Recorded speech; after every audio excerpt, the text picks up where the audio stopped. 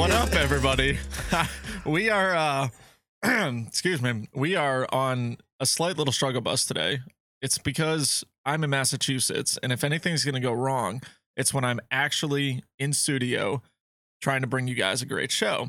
So, my fault. I had absolutely nothing to do with anything technical and fixing. Matt over there is a technical genius. He won't admit it, but he's the reason that we somehow got working after 28 minutes. So apologies to everyone. Thanks for hanging out in the chat room. Audience. Yeah. Shout out to everyone in the live audience that has been patiently waiting. I saw it was funny at 6:59, someone had posted, what is the over under of them being late? And I said, guys, we are about to start. We started. And that's when everything went kaboom, blew up in our faces. Yeah. And so I've just been snacking on some Reese's Pieces since then and giving fun disc golf stories while Matt and Ben have been hard at work. So yeah, for our post audience, they don't really care to hear this, but we're real people with real tech and real computers, and it's not often we have issues. But I'll just go ahead and give the non-disc golf story. This week, I did an overhaul on our software, and everyone knows when you go to do software updates, you got to back up, you got to save, you got to test, you got to test, you got to test. Long story short is, I tested just a few hours ago, and everything's working. And then when I go to actually do it, which nothing was different, didn't work. So quite frankly, I'm pretty steamed inside right now. And I had saved an old revision, old software, and I was able to unzip and open, and here we are somehow. But names were wrong. I think it started off with you as intern Ben, and who knows? You know, it is what it is. As long as we're talking, hanging out with everybody, you know, at that point, what's kind of the biggest bummer, I think, out of all of this is we actually had a really cool new intro set up for, if you notice, the music kind of changed, but we have a new camera angle that we're going to work on. And I'll be home in Massachusetts for a little while. So hopefully in the time that I am home, we will be able to get that up for you guys. Yes. And looks like we have already in our green room, which we'll get them in here soon. We have Albert Tamm and David Wiggins Jr. We have them both lined up. So that's going to be exciting. Let's go ahead and get Evan in here. He's been sitting in the side room. Evan, what a journey to get to this point. 30 minutes of chaos, but here we are. We're live. We're live, and that's all that matters now, right? Man, I don't know what it is for the stat world or what it is for everyone else that's listening, but what is that one thing, comment it, that like when it goes wrong, it just like, it makes you internally like angry. That was this. Yeah. So hey, I'm a programmer, software developer by day job. Like my entire job is write something for a little bit and then spend 90% of your time trying to fix it. But why? I get it. Is it Murphy's Law? Like it's literally everything tested well. It's literally the click, let's go live. Yeah. It's like, oh man, such a bummer. All right. But it's working. But we're here. We got this working. So now we just wasted the first little bit on that. So let's talk some disc golf. Yes. So disc golf. Because we're running behind and we got a few people in the green room, we'll kind of keep this first intro portion short here. But I want to just ask, what do you think about Simon and his new discs? Everyone's probably seen it now. You look at the view counts on Casey White's video, on Simon's video, his first round, and then these subsequent rounds with, like I said, Casey. My initial thought out of the gate is he's learning new discs. And it looks to me, for some reason, that they're more understable than he thought they would be, or that not that he thought they'd be, but they're coming out more understable for him. That's his miss, if you will, or his mistake that he's making. So I don't know. What do you guys think? You've seen him throw probably as well. Well, I think for off-season content-wise, he's doing absolutely incredible. I mean, if you look at the YouTube views just lately throughout the last, month and a half or so, or just actually just about a month, his YouTube videos have been awesome. Same thing with Casey, and they had some fun battles down in Florida. Simon just took a little trip down there, met up with some friends, which is pretty cool because Simon and I were talking just yesterday, and I was saying, if you're down in West Palm Beach area, you should have gone to Okehele Park. And funny enough, that was actually the video that he just most recently posted. He was like, oh yeah, I played there actually before I got on a plane home. But Simon, myself, and Paul Kranz went and played a round over at Buff yesterday. It was off filmed. It was literally just, let's go out, shoot some shots with the boys and have a fun time. And there were a couple really, really good shots as he's figuring out what discs do kind of exactly what they should do with a little bit of power on them. He's really starting to dial it in. I think it's now just figuring out, how much hyzer do I need on this high speed driver? How much hyzer do I need on this fairway driver? And realistically, it's hard to learn discs unless you're in a 600-foot dome where there's no wind. So I think realistically, if he just goes out, plays around with no wind, throws everything flat, and can really get a good feel for it, then I think he's going to have a better time figuring everything out. But one thing that he did say that's really been impressing him lately are the mid ranges and the putters from all the companies that he's able to throw. I think it's MVP, Axiom, and Streamline. The Envy, and I think it's the Proxy, he says are really awesome to throw. He's got this overstable disc called a Pyro that he says is great to throw. And then he's loving the Hex. He got, the Lazadl stamp, which I still think is one of the coolest stamps in all of disc golf. But so he's throwing the Hex a lot, and he has nothing but high things or like great things to say about the Hex. I know you said you were just casually throwing more or less, but who won? Discmania, Discraft, or MVP? I want to say, so I took a big number on hole 3. And me being Discraft, Paul Kranz, Discmania, Simon MVP. I stopped keeping score in the sense we were throwing multiple shots and just having a fun time. I did get like 4 or 5 birdies on the back, which was kind of nice, but what's it called? You didn't win is what I'm guessing. Well, I think technically Paul won because he actually kept his score throughout the whole time with first shots, and I kind of stopped probably after hole 14 or so, just because at that point I was like, oh, we're just hanging out, having a fun round. If anyone has ever played Buff before, this was kind of a cool story, and this is not going to mean anything for anyone else in the country. Great course out here called Buffinville Dam. Hole 17 is this really awesome, probably like 400 somewhat foot turnover, slightly downhill, has a big iconic tree on it. Anyways, in the middle of the hole, there's a little drainage ditch with some rocks, and there's a pipe that leads for the drainage. I somehow, some way, and none of us knew this because we couldn't see it off the tee, and we spent 20 minutes looking for my disc. One of my shots actually perfectly flexed out into the pipe that is on that hole. It's no more than 1.5 feet, 2 feet wide. Wow. And somehow 400 feet off the tee, I somehow threw it in that. Probably one of the coolest shots of my career. Could never replicate it ever again if I tried. And it didn't mean anything because, I wasn't taking that shot anyways. But anyways, that was just a fun casual round with Simon, learning his discs. And Paul Kranz, just silky smooth, great form, and rarely misses putts. So it was just fun.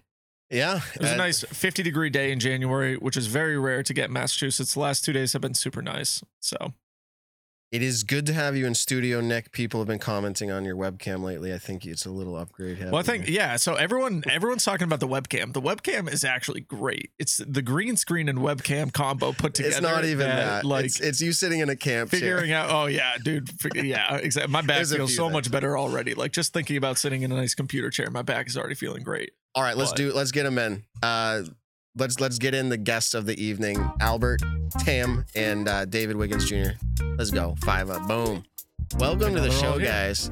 It is good to have two. We're going to have to manage this. There's a lot of power throwers in the room tonight. Albert. No, there's 2. David. Yeah, that's a lot. That's a lot. Albert, you make distance throwing look extremely easy. People talk about it being a golf shot. Have you ever tried throwing like 360s and ripping it the same way David does? No, I've played around with the idea, but I haven't really made it into practice yet. And why would you? You can throw over 700. How many times have you thrown over 700? That was my first time. Whoa. What a day to do it. What a day to do it. Nice. And David, you we're talking specifically to both of you because there was a release of a video on DGN, and I think YouTube possibly, but US Disc Golf Championship distance driving competition. And it was really fun to watch. David, your whole life you've been known for throwing extremely far. Do you feel like the competition as far as distance goes is getting like better, like harder for you to beat them, or what? How do you feel about that?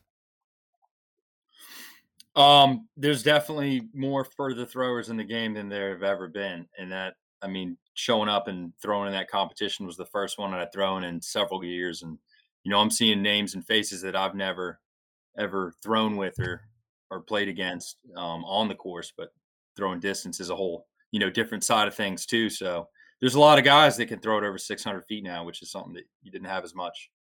Yeah. And do you think that we see you throw 360 often when you're trying to throw it extremely far? That works for you, obviously. Does that work for the average person, in your opinion? Unless you've put a lot of time and effort into getting it down, it's probably not going to add distance right off the bat. You're going to have to get your reps in and really dial it in for it to help you. If you had to take a max distance shot, just throwing it like a normal X step versus your 360, how much further do you really think your 360 goes than the X step? I think on a perfect throw, I can add about 50 feet. Ooh, okay. That's good. Okay. That's worth it. Yeah, it's significant. Yeah, Albert, you don't do the 360. I asked you about that. It seems pretty, like I said, I don't want to use easy. So let me ask. Is it hard for you to throw over 500 feet? I'm going to pick a number, 500 feet. Is it hard for you to do that? 500, no. And also there's the right disc goes with the distance. Okay, what's your disc of choice? For me to get the easiest distance is Ballista Pro. And I can play around with stability quite a lot. So whenever I need a nice control, I will use a Opto-X plastic, and Gold Line is when I'm really trying to pipe one out there. So not to put any pressure out there, I can currently throw probably on my absolute best drive right now 400 feet. That would be me going, wow, I really got a hold of one. And that's just to say I don't put a lot of time and effort into it because I'm busy. But if I was to say, hey, Albert, I will pay you, $1,000 a week if you can teach me to throw over 500 feet. And that's not a real proposal, just imagine it. Is that something you could teach the average person to do, to throw that far?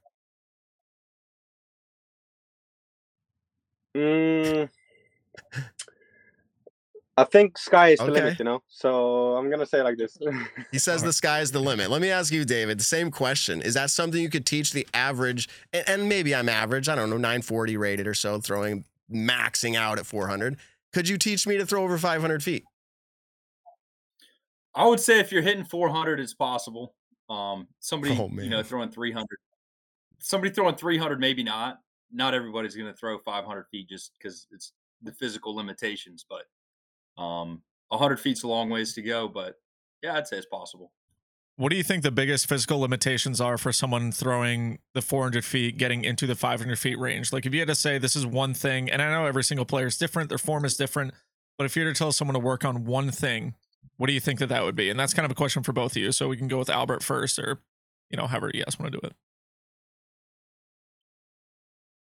I think for me, the thing that I've learned over the years the most is the timing has given me the most effortless distance. So you have to really work that the things click in at the right time, not offset kind of. Okay, timing.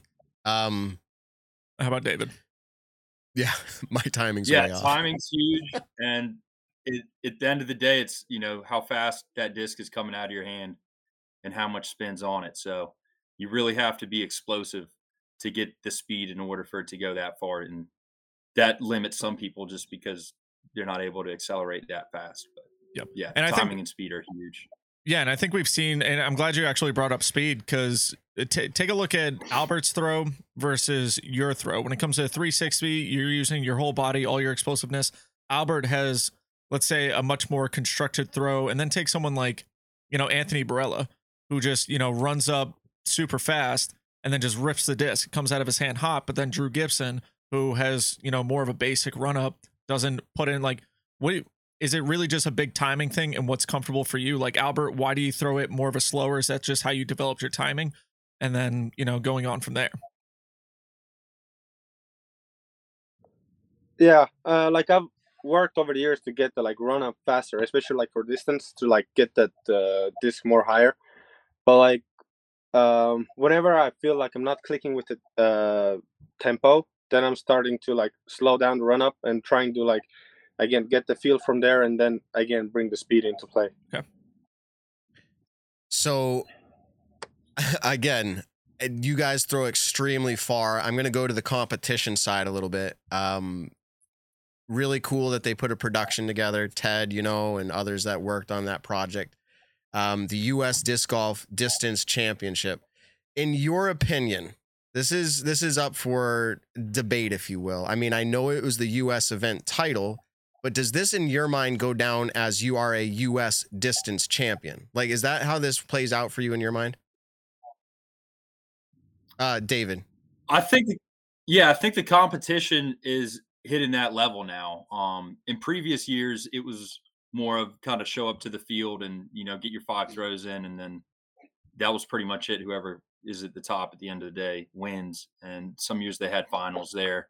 But the way that Ted and Coach Chris Taylor and everybody else that helped out with the event put it on, it felt like a real professional distance competition. I definitely feel like, this is the best run one that we've had yet. And it feels like a title this year for sure. And I want to put out there, you can go 5 up again if you don't mind, so we get everyone on the screen. When you watch it, you realize, I'll call it like the preliminaries. Albert, you threw over 700 feet, and you said that was your first time. That's awesome to watch. And then David, when we got to the finals, which both of you qualified for, I understand wind is different, and so it's in the moment who can throw the furthest, right? So can you tell us the intricacies, I guess, of a distance competition like that? Like, it was different in the finals than it was in the preliminary, and so you didn't throw as far, I guess, in the finals. Like, walk us through some of those intricacies if you don't mind, David.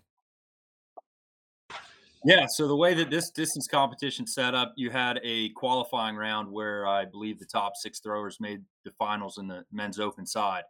So you have to think about your strategy trying to qualify. Do you have enough gas in the tank to take some off and still meet that minimum distance that it takes to qualify for the finals, or are you going all out? Then as you transition into the finals round, you pretty much got to give it everything you got if there's a good throw out there, if you want the mark that's going to be confident that you're going to win with it, because these are the furthest throwing guys out there. So there's a little bit of strategy that goes into it, but the conditions can also vary from round to round, and we saw that the wind shifted a lot going into the finals. So there's definitely some nuances there that a lot of people don't realize if they weren't there. And wind has always been a factor of conversation as well with these competitions. I mean, when you had your world titles for distance, or world records for distance, it was probably really, really windy, right? Yeah. And that's not to downplay it, but that's the point. I'm talking about the intricacies. Like, so even in a distance competition at U.S. Disc Golf Championship, you might not have thrown as far in the last round, and Albert actually had the long distance drive, but it was in different conditions, so it only counts per round. Albert, you threw over 700 feet. What is your strategy when you're going into your 5 throws? I know you have time limit. Are you throwing all of the same discs, or do you have different molds? I think the key is to have like 5 really similar discs.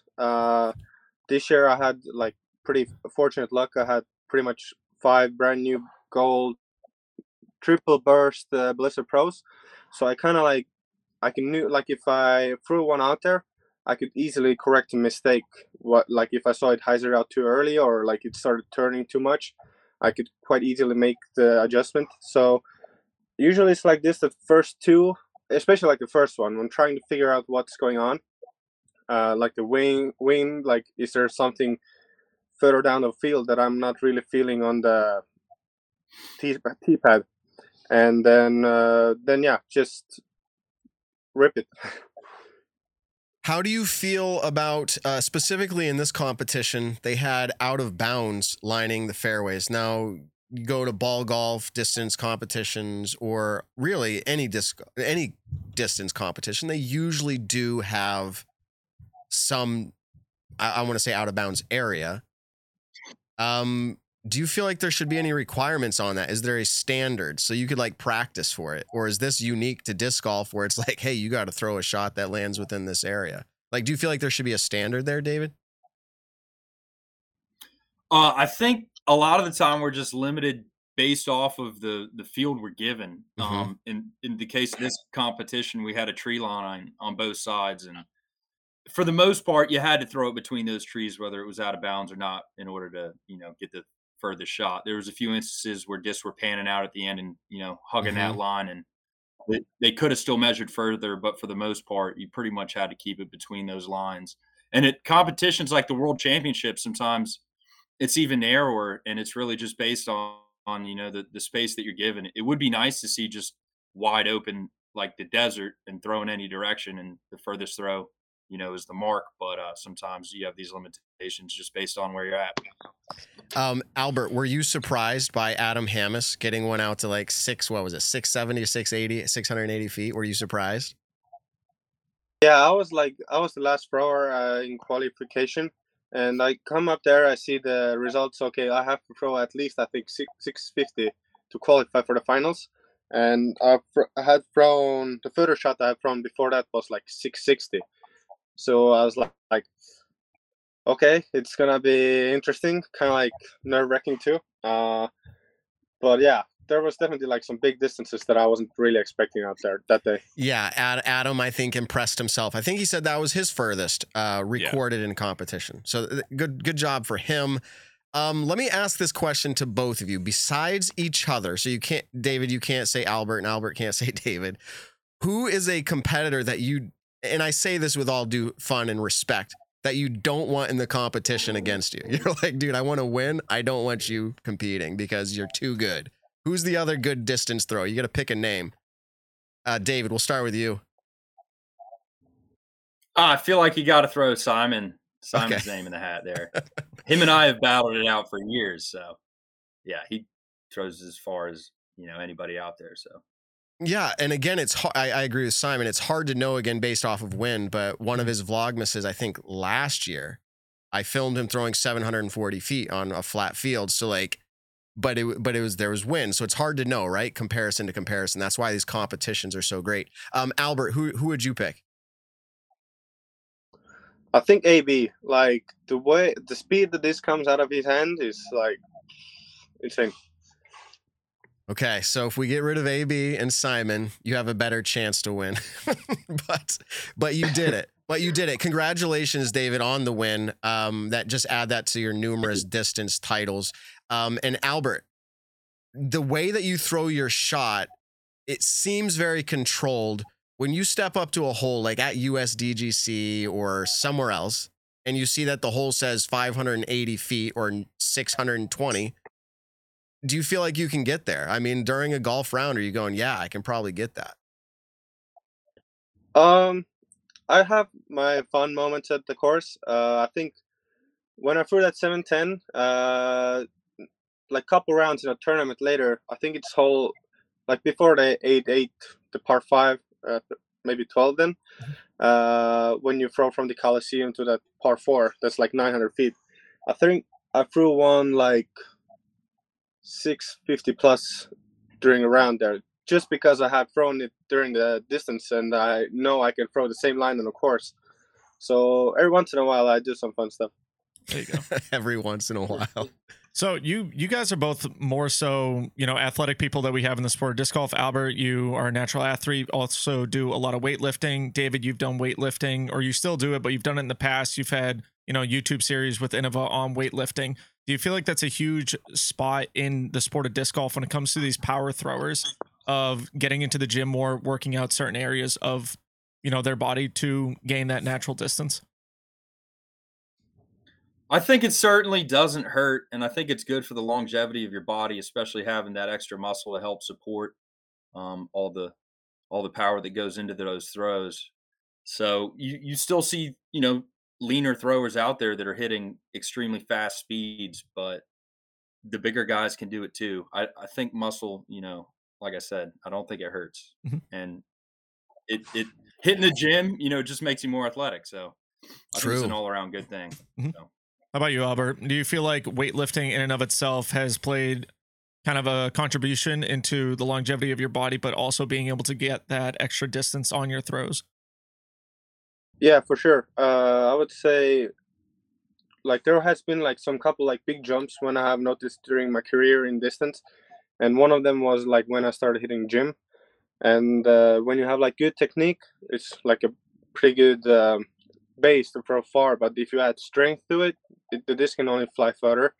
And like once you really go like into specific how to get to like those hips more like explosiveness out of their body rotation, like you can really like do the work off the course too quite a bit. And the one kid, like as David mentioned, like you get more athletic, and also your tendons and stuff get more durable in a way. Mm-hmm. They have a more tolerance for load, and you can throw further like way more often than just by relying on the body to recover. Now, this is kind of a question on top of that, and I think I kind of get the general idea of a question, but it actually did just come up in our chat. How much are you guys working on your flexibility in your everyday life with disc golf as well? Are you stretching a ton? Are you working like, doing yoga here and there? How are you working on flexibility, and does that play a huge part in your disc golf journey? We can open it up to Albert this time first, and then David will answer second. Okay. I haven't done it really anymore. I used to be a big stretcher, but like now I found like I've read some studies and stuff. There's like, I don't know, not really ground like certain proof that it helps for me. I just keep the range of motion quite big when I go to the gym, and that should be enough for me. But every once in a while I do like a massage gun and massages to like ease up some tension, whatever I feel. Okay. But mostly no. David, what do you think about that? Did you hear that question? Yeah, range of motion is definitely, the biggest factor for the flexibility as far as being a part of your throw. So if you are hitting the gym, make sure you're doing full range of motion on your reps. You're not doing a lot of machine work. I like a lot of free weights and really try to get as much stretch as I can in while I'm lifting. I don't wake up every day and stretch. Naturally, I'm pretty flexible, but I do stretch every time before I go play around a disc golf or throw distance. Mm-hmm.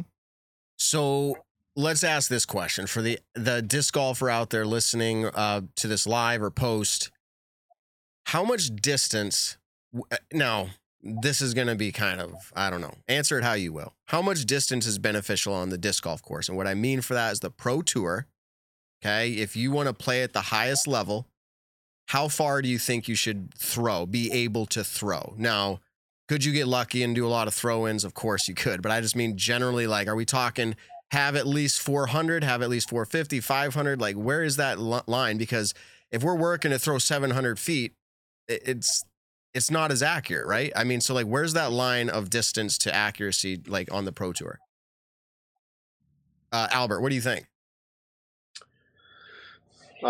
My opinion, to like survive on tour, 500 plus feet is a good thing to have. The more you have it, the better. But I would say that's kind of like what I see. Okay, 500 feet will get you there. What do you think, David? Same thing? Yeah, I agree with that. 500 feet. Previously I would say less, but now I'm seeing the courses stretch out a little bit further in these more open formats. So I think 500 foot is pretty standard now that you need to have. And to be clear, when I asked that question, again, like someone like me would just be like screaming and looking like I'm throwing as hard as you guys in your distance comp. I'd be like, ripping it. And I'd get out there like 400 feet. Like, that's not going to cut it. What you guys are saying is controlled distance, right? You're saying over 500 feet controlled distance, right? It's not somebody ripping it as far as they can. Is that accurate? Yeah. Would you agree? Okay, Albert says yeah.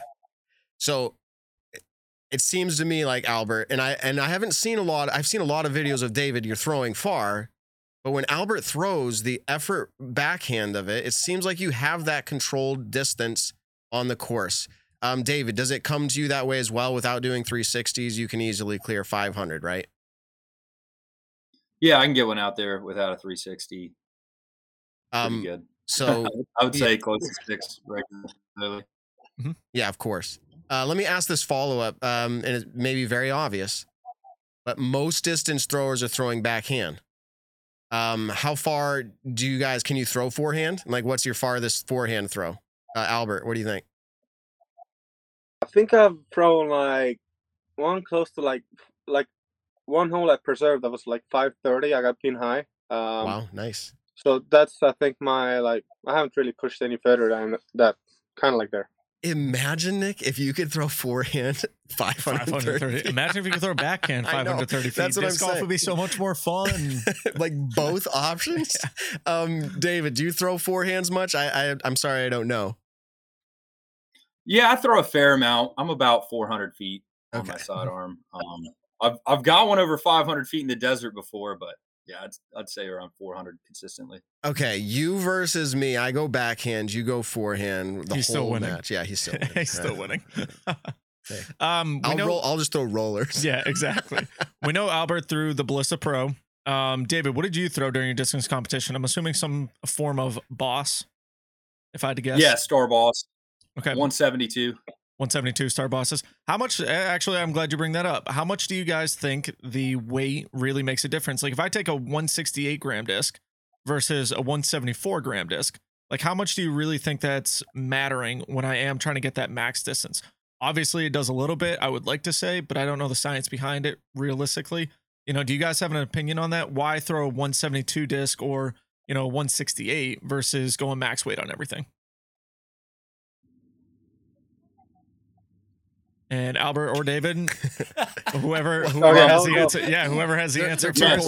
Yeah, I'll go because I don't really know this answer and I don't really have that much experience, so we'll kind of like smoothly forward it to David. Do you? Yeah, there you go.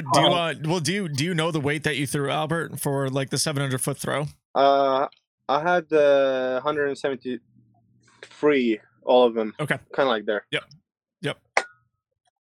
Yeah, so max weight, really. Do you feel like if you threw one that was like 165, David, like, well, could you figure it out? Have David answer the, you know, do you think weight really matters and have 4 grams?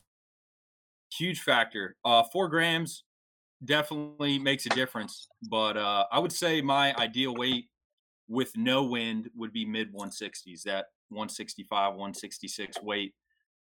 Basically, it comes down to, you know, how fast your arm is able to accelerate with that disc, and those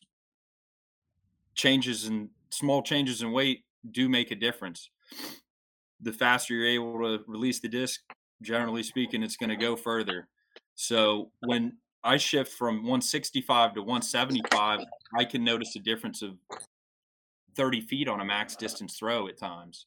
Okay. It does make a pretty good difference. The reason you see us throwing these heavier discs in the distance competitions is because we get 5 throws. Mm-hmm. So especially when it's windy, you may not have 5 lighter ones that all fly the same, or, you know, they're just less consistent in higher winds. So we'll reach towards the more overstable, heavier ones just to make sure we can get a good flight. And just to get something in play at that point. I mean, if you are consistently throwing those max distance drives, 640 feet, you're probably going to qualify for most of them. But at least getting 1 or 2 in play, and then at that point you can kind of, like, if you throw, you know, your first qualifier shot, it's 670 feet. Do you really need to throw, you know, 4 more, or at that point are you just trying to throw as far as you can in the kind of preliminary round? Yeah, if I got one that far, I'm just bombing it after that. Okay. If I knew I was safely. Yeah. I've thought about this, and some people are gonna be like, "Okay, Matt, we know you've thought about this," but I've thought about this with my kids and distance. Like, how can you get kids to throw further? Right? It's not usually by handing them 175 or 173. You get them lighter and lighter. But just thinking through it, and this is not an aha, like, wow, this took a lot to get to. But like, if I give a 1-year-old a paper plate, they're going to be able to throw that the farthest they could probably throw anything. Like, they can't throw anything that far. They can throw a paper plate the farthest, right? Mm-hmm. But if you give me a paper plate, I'm going to max out the same distance they're doing. Like, I can't get it further. Mm-hmm.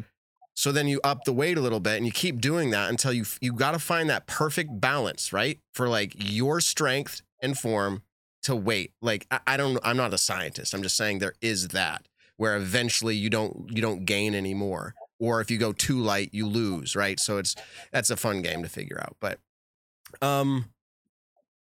if you guys, is there anything that we missed talking about for like U.S. championships? Obviously, congrats, David and Albert. Throwing over 700 your first time on film must be pretty special. So congratulations on that. If we missed anything, let me know. Anybody? Anything? I have a quick thing to bring up if Yeah, they, go ahead, if they don't Evan. have anything. Mhm. We saw the team there bring out the radar gun, and that was very cool to see. Got to see a lot of interesting numbers. Do you guys think that there's anything to draw from those numbers that we see besides just pure distance? So radar gun, the more like the fastest throw, does that really mean anything, or can we do any extra calculations on that? Some people are thinking like if you take distance divided by speed, that tells you something like how efficient you are, and maybe you can get towards like having a spin rate number. Do you guys do any kind of analyzing on top of just how far you threw? I'll start with let's go, David. Having those metrics is pretty cool. It's something that we haven't really seen or had access to analyze our throws with. It's something new. And Coach Chris Taylor, he brought out that equipment, and we're really getting to see how it affects and how it's a factor in our throws. Spin and speed, those are the two big things. What weight they carry, we're still trying to figure out the whole dynamic of the spin on the throws, but generally speaking, the faster the disc goes, the further it's going to fly, as long as you can keep it spinning and keep the disc from warping too bad and have a stable flight. Mm-hmm. Right, which is kind of what I'm saying. I'm going back to, there's that limit too for how fast, because again, throwing lighter allows me even to throw faster. But again, you're going to get that, like people that threw Japan Open back in the day, they would all get more overstable discs, right? If it was Innova, they'd get like the Blizzard Ape or something, you know, Mm-hmm. like it could be 150 max and they're able to rip it hard, and it keeps, so like there's all these variables, and I think that's really interesting that they're starting to incorporate this. Evan, was that a good answer? Do you want more? You want to dig into that? No, I think that was great. Albert, if you have anything to add, if you kind of do any analyzing on top of the data, that'd be really interesting. Like the stats are good, like the speed and spin, but like I think at the same time there is the skill, like how to get the disc to fly far. Like you can have like a really fast throw and on the stats, but like if you can't like capitalize on it on the field and really like play with the angles and stuff, it doesn't really like work out. So there's like another skill, I think, that's like, how to say, really subjective. I think it was Dave Felberg, and if I'm wrong, Dave, I'm sorry, but I think he had said, if for every mile per hour, and I don't know where he got this from, this is a Dave Felberg thing, but for every mile per hour you throw over, like, let's say I threw 40 miles an hour and I hit 300 feet. He goes, if you can throw 41 miles an hour, you'll get 308 feet. He's saying 8 feet more for every mile per hour. I have zero idea where that actually breaks down. That's a rough number. It probably is. But there would be something to it because, Albert, with your skill, as you mentioned, you had to know how to throw it far. You have to be able to do the control of the disc. But if you're throwing it 75 miles an hour, and now I tell you, now you can throw it 85 miles an hour with that same control, you'll throw it farther, right? I mean, it seems like pretty basic. Yeah. All right. I've asked all my questions. I think it'd be interesting if you guys stick around for a few minutes and play a game with us. If you guys are down for that, you have a few more minutes. Okay, let's do it. They both said yes. I think you've done this with us before, David, haven't you? Stat or fiction? Stat or fiction. Maybe you have. Maybe. I came on like a year ago. Yeah. We can tell you're on your boat because we've interviewed you here before, and you got that, whatever that fish is up on the wall behind you. Yeah. Same spot. We got one on a boat, one in an RV. Good life of disc golf. All right. Yeah, well, quickly to get into it, for Albert, who's playing for his first time, and David, since it's been about a year or more, I will give a statement, and you're just going to respond if that is a stat, as in it is true, or it is not true, as in it is fiction. So just true or false kind of game. And with that, at the MVP Open, we were lucky enough to track a lot of data similar to the U.S. Distance Championship, where we got some radar gun and distance readings on hole 1. Albert, you were there at that event. I know, David, you didn't make it out to the MVP Open, but I think you have enough knowledge of the tour and players that you guys can both equally have a chance at these questions. So let's get into stat or fiction number 1. At the 2022 MVP Open, 11 MPO players threw 70 miles or more on hole one at least once during the 3 rounds. So just having a throw that hit 70 miles an hour or more. There were 11 MPO players to do so. I will start, and I'm going to get it out of the way. Fiction. That's my answer. Nick. I'll say stat.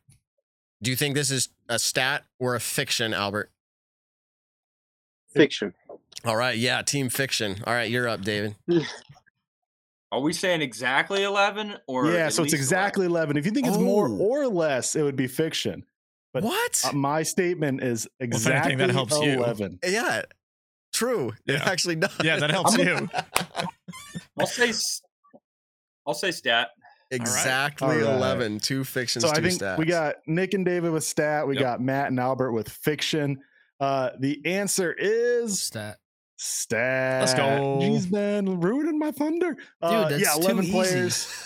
Yeah, like that was such an obvious stat. You wouldn't do that to our guests. Like, no, it's fiction. All right. You didn't get Simon the... Lizotte, Vino Makala, Ricky Wysocki, Brody Smith, Aaron Gossage, Jake Hebenheimer, Calvin Heimberg, Anthony Barella, Ezra Aderholt, Kevin Jones, and Albert Tamm all threw 70 plus miles an hour on at least one shot at the MVP. Would have been 12 if I played, you know. I thought it was less. Just I thought kidding. it was less than 11. All right. What's the next one, Evan? All right. Sticking with the 2022 MVP Open, there were 3 FPO players who threw 60 miles an hour or more on hole one, at least once during their 4 rounds. Remember, they had an extra round without the cancellation on round 1 for MPO. So 3 FPO players threw 60 plus mile an hour on hole one, at least once.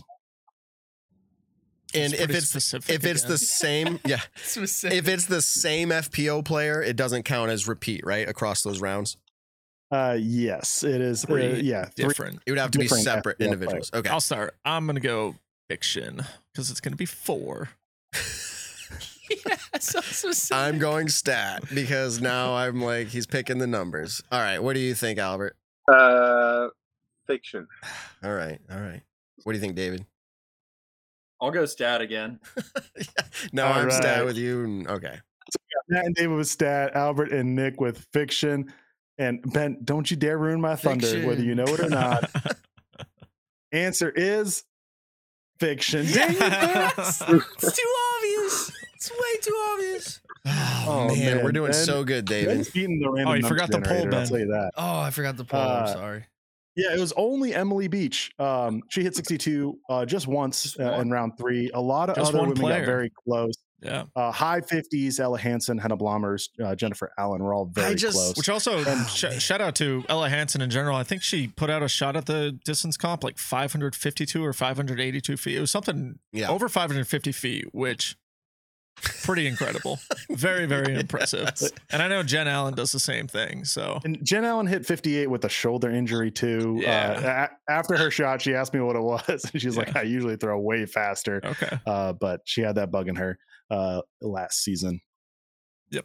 And let's get into our final one. I'm not totally sure of the Nick. Do you have 2? I have And 2. then Albert and David have 1. Yep. And Matt with 0. All right. Pat's getting So skunked. we'll have maybe Nick start this one again, just for That's if a good that's point. okay. At the 2022 MVP Open, Albert Tamm and Anthony Barella were the only players to throw 70 miles or more in each of the 3 rounds. So Albert Tamm, Anthony Barella were the only players to throw 70 plus mile an hour on every throw. I will say that's recorded. We did get like 95%, maybe more. So, but just throw Fiction. that qualifier in. I'm going fiction. I'm going fiction. Fiction. Yes. Fiction. Yes. It's a stat. It's a stat. For a fact. I know it's Intern a Ben stat. says it's a stat. Oh man. All right. This is fiction. Take that. Yeah, Ben. take that, intern Ben. It Darn is it. true that Albert Tamm and Anthony Barella both threw 70 plus mile an hour in Wait. each round. Now, how many other people did it? 1? But there was one other person who did so. Drew Gibson. Just one. Well, yeah, Nick, you won outright with Yeah. 3. So this is just purely for fun. But yeah, if you guys want to guess, Nick says Drew Gibson. I think Drew. It's Hebenheimer. Ben says Hebenheimer. I do. kind of remember the name Ebenheimer too. Okay. All right, Albert goes For Hebenheimer. Hebenheimer. Hebenheimer's like a name that you remember. I mean, Yeah. David, do you want to guess anyone? Simon? Oh, that's I didn't even think about that. Yeah, those were all good guesses. I mean, of course, I listed them out after the first question, so it was one of those players. None of you are right. It's actually Ezra Aderholt, who threw 78, 72, and 70 miles an hour. wow. Calvin Heimberg was also really close.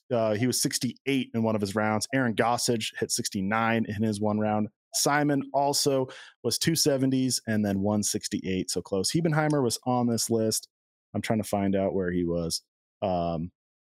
But he did not. He only had one round of 70 plus. In round one, he only threw 65. So you want to know what was great about MVP Open was when they did the $1 million shot. Albert. Every player is throwing these massive flex lines, and Albert and AB are literally just throwing like spike hyzers at the basket. It's just so incredible to watch. I don't have those speeds readily available, but like Tamm and AB were just on a different level, like pushing high 70s, I believe, on every shot. It was incredible. Like not to knock Ricky because he's a phenomenal player and throws the disc very far, but like Ricky is throwing these massive flex shots to get to the basket, and Albert threw like a spike hyzer the first shot, and he went like 70 long. And we were all just like, oh my God. I think Ricky was going for the skip shot too. Was he not? Yeah, on his third? It was insane. But man, that was exciting. That was super fun, Albert, to have you out at MVP going for the $1 million. $1 million is pretty life changing. And there was a few times. Did the crowd pump you up? I mean, we were screaming our heads off, thinking they might go in. Yeah, the intro kind of pumped me out too much, so I kind of overturned my disc. But yeah, if I get the hold of the intro and like really can push it into my throw, I'm excited to see where the disc might go. Yeah. I think they're gonna do it again. I mean, I'm only speculating. I think that was the goal, is to do it again. I don't know if they're gonna have to push it further or closer or whatever, but hopefully you're there again. Do we miss anything that you guys want to promote? We have you on our show, but this is an opportunity if you'd like to. Anything you guys want to talk about before we let you go? Either of you. You guys good? You need to sell anything? Well, I was going to say, Albert, this is your first time on the show. How can people support you out on the road? You're touring full time. You're in the U.S. a majority of the year. How can the people that are listening to the show, how can we support you? You can follow... you can follow most of my journey from Instagram and Facebook. Albert Tamm is my account. And if you there's a new team series disc coming out for me. And like whenever I'm vending, all that stuff is really helpful. And one thing that I wanted to point out though, I think it came through this conversation before too, but one cool feature that was with this distance event was there's like the 2 rounds, the qualification and the final round. I think that's a really cool format, and I hope that we like more distance tournaments take advantage of it. They will bring out the most consistent thrower, and you see that format like in athletics and all sorts of like different areas too. Mm-hmm. Okay. No, definitely.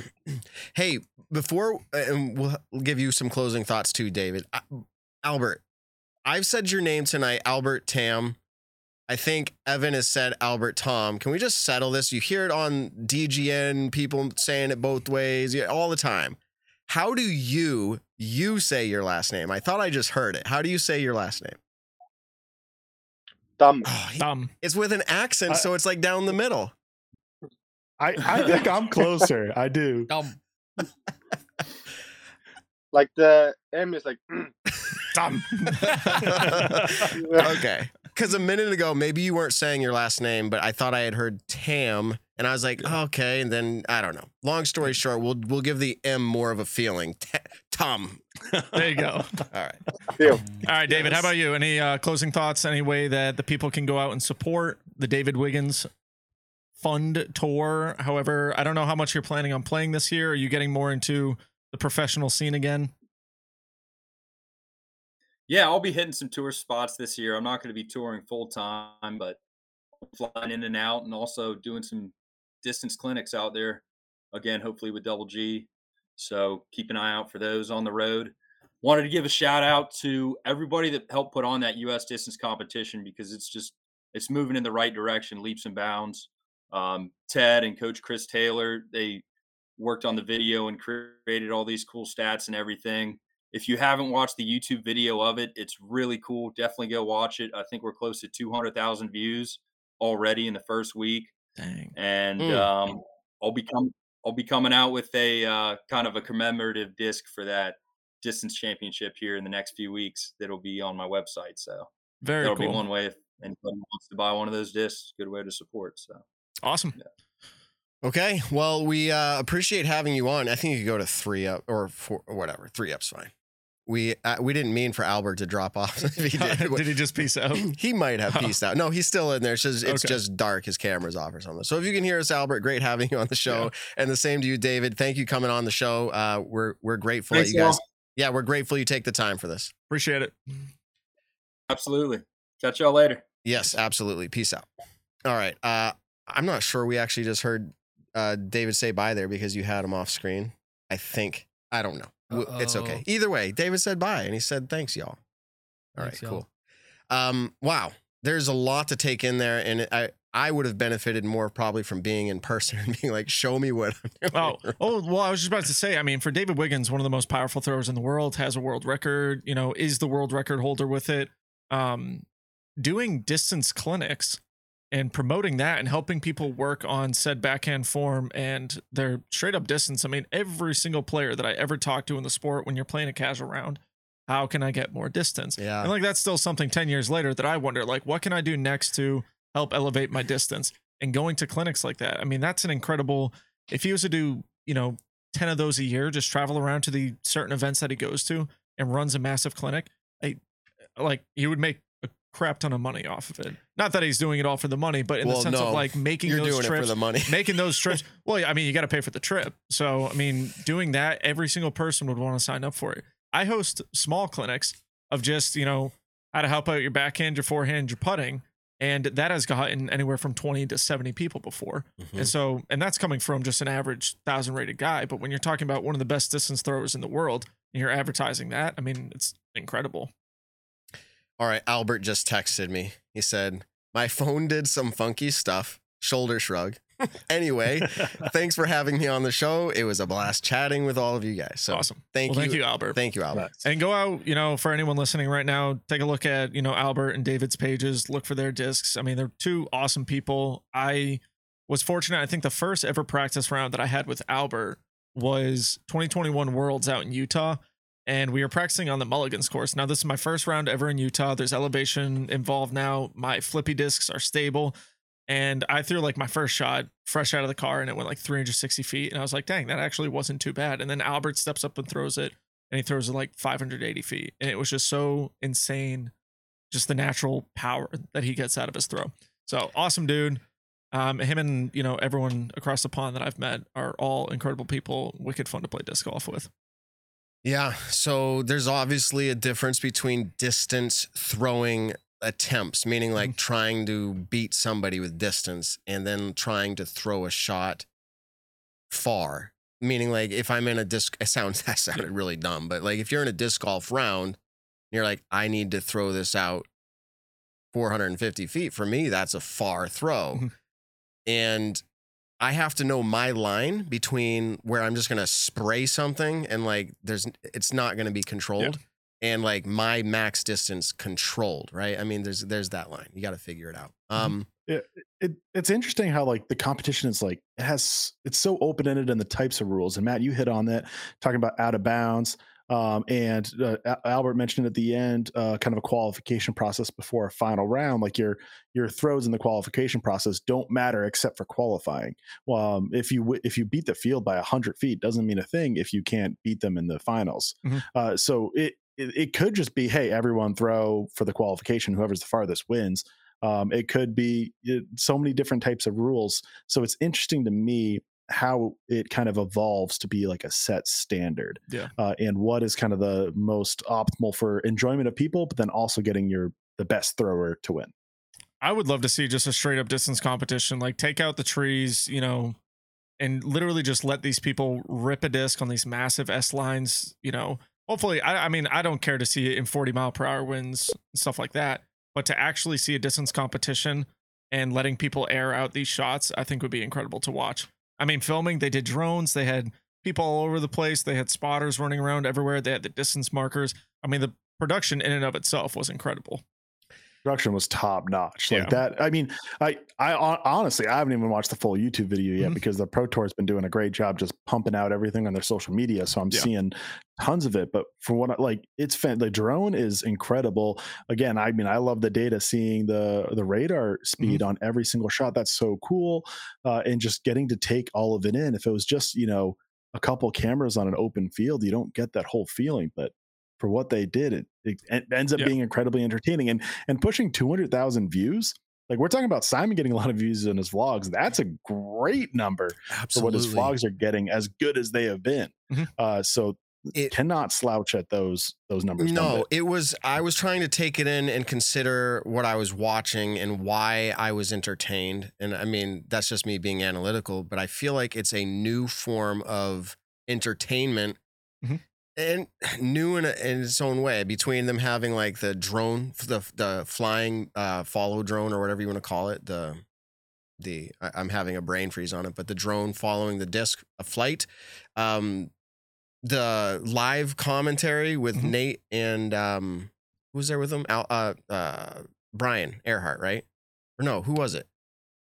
Was it Colling and Sexton? No, it was Sexton, and yeah, it was. I think it was Brian. Anyways, if I'm mistaken on that, I'm just having a brain freeze. But let the live commentary right there to the point where almost the players. Oh, everyone's saying Luke. Oh, thank you, Luke Humphrey. Yep, that makes sense. But like you were able to have that. They would interview them immediately. They'd throw their last shot, and you would actually watch them walk over and sit down to get interviewed. The entertainment value was what I'm hoping some of like the all-stars that are coming up in just over 2 weeks, like. That feeling to it of this is real competition, but it's not that uptight feeling to it. It's kind of, it's entertaining and it's fun to watch. Do we have an oh, go ahead. Sorry. I'm going to throw out the home run derby for baseball is kind of like their distance competition and how much fun that is. I mean, there's not a big, well-known who can hit the farthest tournament outside of that. But when the competition's happening, it's incredibly fun for their kind of all-star event. So I think Pro Tour would be, it could be their biggest competition at their all-star event. It's incredibly fun to watch, but then you want, like you just said, to have kind of the loose atmosphere because that's what an all-star event's also about. Yeah. Nick is getting solicited in the chat by Coach Chris Taylor. If you want to throw farther, DM me. Oh, I'll be DMing you tonight. Excellent guy, by the way. Sent you his number, Nick. Yeah. You can just text him. Shout out to Coach Chris. He was very encouraging to my children with information and tips on. He's a coach for golf, for disc golf, for a lot of things, and he's doing really well with it. Reach out to him. Okay, we actually have a live call lined up. If you guys have been hearing things in the background, we got a live caller there. Intern Ben, we can all razz and say whatever we want. He's not going to believe that I threw him under the bus here, but he said he had to pee so badly, and I'm looking off camera. He just ran away. So we had to give him permission. Yeah, you know? He had to ask permission. No, I'm kidding. And so I'm going to take care of the mute unmute function. But live caller, if you're hearing us, we're talking to you. Go ahead and introduce yourself, your name, and then give us your topic. Yeah, hi, my name is Cameron from Wisconsin, and I just had a little kind of debate. I was just wondering, do you guys think if Gannon has a big year this year, and I know he's on a contract year, do you think his contract this next year is bigger than Simon's? Well, first of all, I would be stupid to not act like we don't know what Simon's is because everyone's acting like they know and Ultiworld's put it out there. So we're going to say it's a millions, even though nobody's ever come forward and said that's the actual deal. So we're just speculating on that, as Simon said, but let's just put that out there that it is, let's say it is millions. You're asking if Gannon has a great year. Is that what you're saying? This year, if Gannon has a good year? Yeah, I'm saying if he has a little bit better year than he probably had last year. Okay. Wow. I think honestly, from my end, I think it's a simple answer of just no. I think one of the main reasons Simon got the contract that he did was, one, he had an incredible year, and two, he's, the second biggest YouTube channel that's strictly disc golf. Now, you could technically say third if you say, Brody, then Jomez, and then Simon. But when it Let's comes say to disc golf, let's say, people that have been doing it longer in disc golf, I would say you have Jomez and Simon. And especially when it comes to views, those are the two biggest channels in the sport right now that are getting the most views. I mean, that's huge marketing in and of itself for any company to sponsor a player. Now, Gannon, being an awesome player, is not at that publicity level yet as Simon is. And so I think when it comes to one of the big things when you're sponsoring a pro is potentially how many discs can he sell? If I put his name on a disc, is it going to sell, and how much of it, how many of them are going to sell? I think Simon's one of the top 5 people in the sport that can really sell plastic. And so even if Gannon, let's say Gannon goes and wins Worlds and USDGC next year, I still don't think, and I could be wrong, and hopefully he proves me wrong with it, but I don't think Gannon gets $1 million, let's say it's $1 million a year. I don't think Gannon gets $1 million deal. all right. If that's just about what it is. My take, and then we'll get Evans, the reasoning of the group. Like he's my take would be the same as Nick's in a lot of ways, but then I would throw out a hypothetical. Like if Gannon wins somehow a Paul Macbeth 2015 season, he wins every major and he's the hottest player like ever. And you're like, we haven't seen this in a while where somebody's done that. Everybody's going to ask this question that you just brought up. They're all going to ask, he deserves $1 million, he deserves $1 million, he deserves $1 million. And then you're going to have to go, well, who's going to pay him that? So you have to look at that as well, because you have to believe Eagle's next in line. If he has a decent year and plays as good as he has been, he's next in line to get that contract with Discmania. And imagine if Gannon had this awesome year and then like jumped somehow over what perceived Eagle's making, right? Yeah. And so then Discraft is already pretty like saturated. I mean, let's say we're talking about $1 million deals right now. You've kind of got Paul Macbeth, Ricky Wysocki, and let's say hypothetically Simon Lizotte with $1 million deals. What other companies, and let's say Eagle gets $1 million deal from Discmania. We know in years past, Innova is not paying their players the top dollar, as we've seen a lot of players move on from Innova. So it could probably be safe to say that Innova's not going to give $1 million deal. Is Prodigy going to give $1 million deal?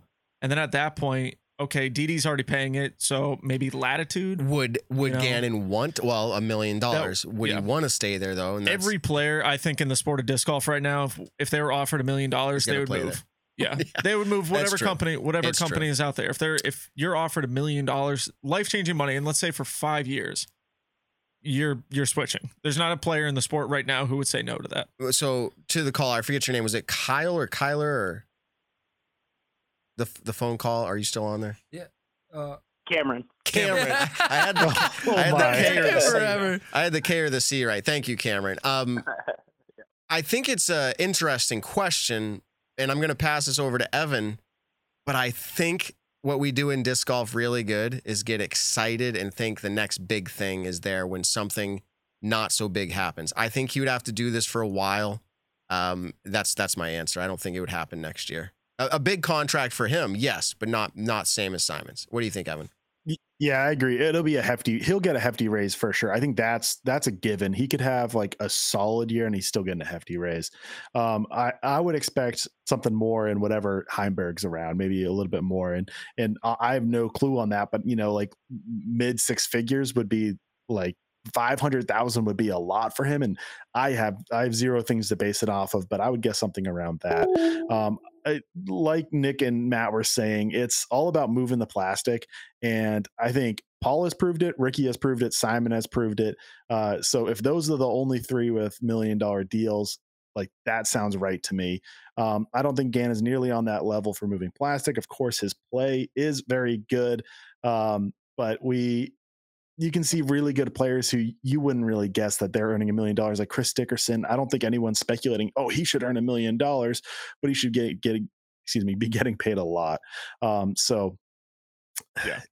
If you mentioned a 2015 year, like, yeah, you might be pushing the number, but I don't see it happening. The only thing I could see is if a company was really trying to make a splash and they wanted to overpay. Like, I'm gonna throw out a hypothetical right now. Let's say Eagle takes a big deal with a different company. Does Discmania want to make that splash on Ganon? Or another company loses out on their player and they want to make a big splash and they really want to prove, hey guys, we have the resources. We're going to pay this player $1 million a year. Like, I think it would be an overpay, but it would be like a gamble to kind of prove more than there is. Like, does that make sense? Yeah.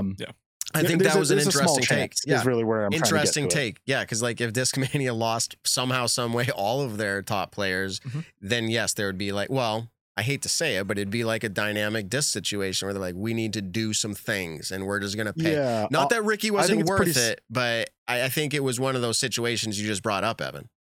Yeah, I think it would be similar to dynamic disc. Like Ricky, I think is worth a bigger contract than Ganon. Yeah. I think paying Ricky $1 million a year probably is going to work out, but it did feel like hey, let's make a splash from dynamic. Let's get the number one ranked player in the world for $1 million a year. And maybe someone else wants to do that. I think it's unlikely again, but thank you for your call, Cameron. Let's go ahead and jump into another live call. We have a live caller lined up. If you're hearing us in your phone, that means we're talking to you. Can you introduce yourself by your name and give us your topic? Hey, I'm Ryan. I'm from Texas. I was going through it. I was watching Disc Golf Network's On Tour series, and I was watching the scene where they're playing kickball, and I was wondering who y'all think the best all-around athlete on tour is, like one for MPO and one for FPO. Are we talking about kickball specifically? Or no, just athletic. Like I pick a random new sport. No, like just all around. Like Kevin Jones made just like an incredible play, but he seems like a guy that could pick up anything and just dominate at it. Okay. Athlete, and if I was to define athlete, what are we going to pop up? You know, I think we know, but I just want to get it out there for us. Like, a person who is proficient in sports. It's a person who's proficient in sports. What comes to your mind? I've got a list. Though. Can we like say it's a game of dodgeball then? Like, I just want something to go off of. No, I mean, how about they can pick up any sport? Yeah, when you really think about like athletic people, it's someone who picks up a sport and is just kind of not naturally just good at it, but they just come in and they're better than the. Okay, here we go. Other Paul Macbeth, Paul Ulibarri. I'm gonna say Ricky Wysocki, and that sounds like I'm picking all the top players. And then I'm going to say, I feel like there has to be a nod of the hat or the head or whatever to Brody Smith being able to do what he's done in a few different sports. Those are kind of my MPO. When it comes to FPO, Paige Pierce, absolutely. Katrina Allen. I'm going to have to pick one, but I'm just saying, like, these women at the top, I believe are all athletic, like not just because they play well at disc golf, but like Katrina or Sarah Hokum comes from, or is it Katrina and Sarah both come from volleyball, like at a college level? Yep. Paige Pierce, if you've seen her off the course, she plays a little bit of everything. Like she's really into spike ball, or she can play ping pong. I mean, I'm picking some other random sports, but like dodgeball. Yeah, frisbee. Look, I was a D6 basketball player, so I'm gonna have to toot my own horn. I'm just kidding. Okay, so we have to pick. So we have to pick. Who's your favorite? Most athletic? You said one MPO, one FPO. Yeah, I was gonna say I've played a lot of outside sports with a decent amount of the top pros. Paul is someone who just naturally is good at sports. Was a good baseball player. We went bowling before. He played very well in bowling. He's a decent golfer. Basketball player, like he's just an all-around athletic dude. And so I think because I've spent the most time seeing him play other sports, I would want to tip my hat to him. And then I think Ella Hansen, from what kind of everyone is describing as a really, really good ultimate player before coming into the sport. But I also, I don't 100% know. I mean, Sarah and Katrina coming from a volleyball background, I could say maybe them. And I know Kat also loves playing golf. So we got to pick Kat, one. Yeah, most. I'll say Kat and Paul. All right. Evan, what do you think? Oh, this is tough. I think I would go if it was like purely hand-eye coordination sport. I think Paul is like a fantastic. I mean, it's all the mental and stuff. But if we're getting into like a little bit more athletic, a little bit more physical, like Kevin Jones is one that people think of. I kind of want to think of a little bit more outside the box, like maybe like a Chris Clemens or a Luke Sampson kind of coming to mind. Just like a little bit like well-rounded would be my guess for those players too. But also I could see them being strong and athletic. Yeah, it is. I mean, definitely that is a tough. KJ was what, like a college football player, college kicker before coming into. He was a kicker. So if we're saying if it was kickball, but I mean, growing up though, it's not like he just specifically did kicking. I'm sure in high school he probably played 3 different positions. I mean, I played football for a year, and I played cornerback and wide receiver. Too, so I mean, actually. yeah, you have a lot of athletic people. Jeremy Colling is a really good basketball player, along with Paul Ulibarri, are both really good basketball players. So I would take like Andrew Marweed in basketball or Connor O'Reilly too. Like it's kind of tough to have kind of an all-around sport because but at the same time, and I know you guys don't have kids that I'm aware of, but it's interesting looking looking at my children, and they all have different natural giftedness, right? And they can all play disc golf, but there's certain ones are standing out to me in my head as being like, and my wife will have this conversation, will say, there is a natural athletic talent there. Like, give him a football, he can throw it perfectly. Give him a baseball, he swings the bat right. Give him basketball, he's biggest thing, just that hand-eye coordination and teaching that into a kid early on. I mean, I think who is that on the course? There are also, I'll say this really quick, there's also a lot of top pros who are some of the most athletic disc golfers, and they are super unathletic when it comes to almost any other sport. Like, I've seen a couple disc golfers shoot a basketball, and I'm like embarrassed to watch it. Like, I want to burn my eyes out. Have you ever seen, I think it was like the Argentina soccer team, so like Messi and a bunch of other great players playing basketball, and you're like, oh my goodness, I could beat Messi or Cristiano Ronaldo in one-on-one basketball. Like, I am confident of it. So I'm not trying to shame them if they aren't picking up sports. Long story short, to our caller, I picked Paige and Kat, or excuse me, Paul and Kat. Okay, and I know that Kevin Jones I've talked about it in previous episodes. KJ's pretty athletic. I feel like, are we missing some European player? I mean, Simon, but this is where as Simon is so good at niche sports, but put a basketball in his hand, and I bet you he doesn't make 1 3-pointer. Yeah, but the way I know now I'm picking. But as a darts player and like a pool player, disc golfer, this is where I wanted some guidelines, because we could go on and on about like it's some tough. Random sport, and it's going to be totally different. It's tough. That was a good call though. I do agree with the Ella Hansen call. I almost want to go like Evelina Salonen for like she played not pickleball, but that kind of sport. I think Zach it's called Melton paddle. is nasty at pickleball, so like Zach could be in it. Is pickleball even a sport? I'm just kidding. You guys are missing Holland Hanley. I feel like that's Holland Hanley. Yeah, sure, Ben. Yep. I'm just kidding. No, that's a great answer. Someone goes, Anthony Allegra says Matteo for talking Alabama trivia. Can we say that most pro players in disc golf have some level of athleticism, obviously. Yeah. But then I think of like Stacey Ronsley. I remember she was telling us, was it volleyball as well? Maybe. When we had her on. Like, so these players are definitely doing other things, and they're like, hey, disc golf's pretty cool, and there's an opportunity. Let's go do it. So, all right. I think we have another caller lined up. Intern Ben's the one screening these, so I hope we got something good here. Let's see how it goes. Go ahead and if you're hearing me on the phone call, thank you for reaching out to us. Go ahead and give us your name and what's your topic. To the this is the Nick and Matt show. Hey Nick, this is Joe, and my topic was over this weekend. They had the PGA tournament at Torrey Pines, and they mic'd up one of the players on day 3 during the middle of the round, during one of the holes. And do you think that would be a good idea if the PDGA did that with a player during the round, during an actual round, just not one of the practice rounds or something?